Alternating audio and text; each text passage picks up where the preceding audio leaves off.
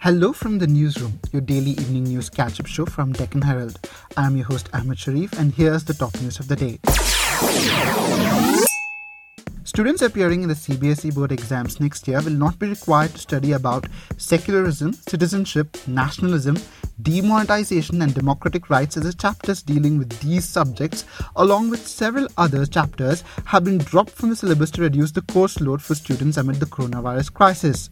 The CBSE notified the new syllabus for classes 9 to 12 for the 2020-21 academic session today after rationalizing up to 30% of the curriculum. According to the updated curriculum, the chapters deleted from the class 10 syllabus are those dealing with democracy and diversity, gender, religion and caste, popular struggles in movement and challenges to democracy. For class 11, the deleted portions include the chapters on federalism, citizenship, nationalism, secularism and growth of local governments in India.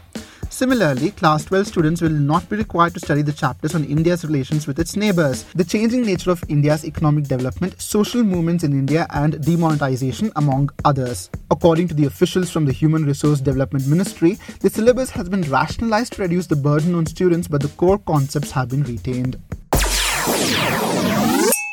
An interministerial team has been set up by the government to coordinate probe into the alleged violation of various laws like money laundering and foreign contributions by 3 Nehru Gandhi family-linked trusts, including the Rajiv Gandhi Foundation or RGF.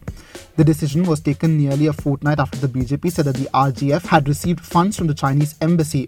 The allegation came amidst a standoff between the Indian Army and the China's PLA in Ladakh. A Home Ministry spokesperson said, and I quote, "The Ministry of Home Affairs has set up an interministerial committee to coordinate investigations into violation of various legal provisions of PMLA, Income Tax Act, FCRA, etc. by the Rajiv Gandhi Foundation, Rajiv Gandhi Charitable Trust and Indira Gandhi Memorial Trust. Special Director of the Enforcement Directorate will head the committee. The Prevention of Money Laundering Act or PMLA deals with the cases related to money laundering, and the Foreign Contribution Regulation Act or FCRA deals with the acceptance and utilization of foreign contributions. Instagram has said it will start testing a new format Reels in India that will allow users to create and share short videos. This move by the Facebook-owned company comes within weeks of the Indian government banning 59 mobile apps with Chinese links, including the popular short video platform TikTok, terming these apps as prejudicial to sovereignty of the country. A number of homegrown short video apps have seen downloads and usage zooming manifold since then. Facebook India Vice President and Managing Director Ajit Mohan said that over the last 4 to 5 years, millions of people have access to affordable mobile broadband, which has triggered growth in consumption of video.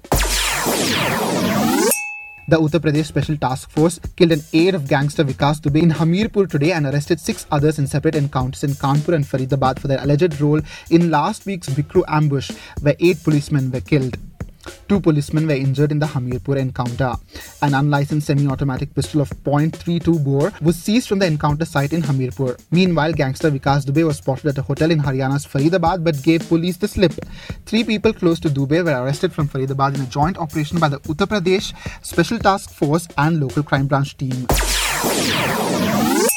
The CBI has taken over investigations into the gruesome killing of a father-son duo after alleged torture by police personnel at Satankulam police station in Thothukudi district of Tamil Nadu. The CBI has dispatched a special team to conduct the probe, in which several Tamil Nadu police personnel are under the scanner and some have already been arrested by the state police.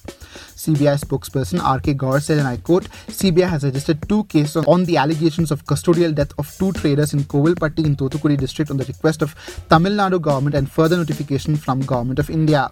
Gaur said that the CBI has taken over the investigation of these cases, earlier registered as crime number 649 of 2020 and crime number 650 of 2020 at police station Kovilpatti East in Tuticorin. 5 police personnel, including an inspector, have been arrested so far. That's it today from the newsroom. Tune in at 7 a.m. tomorrow for our feature show, The Lead.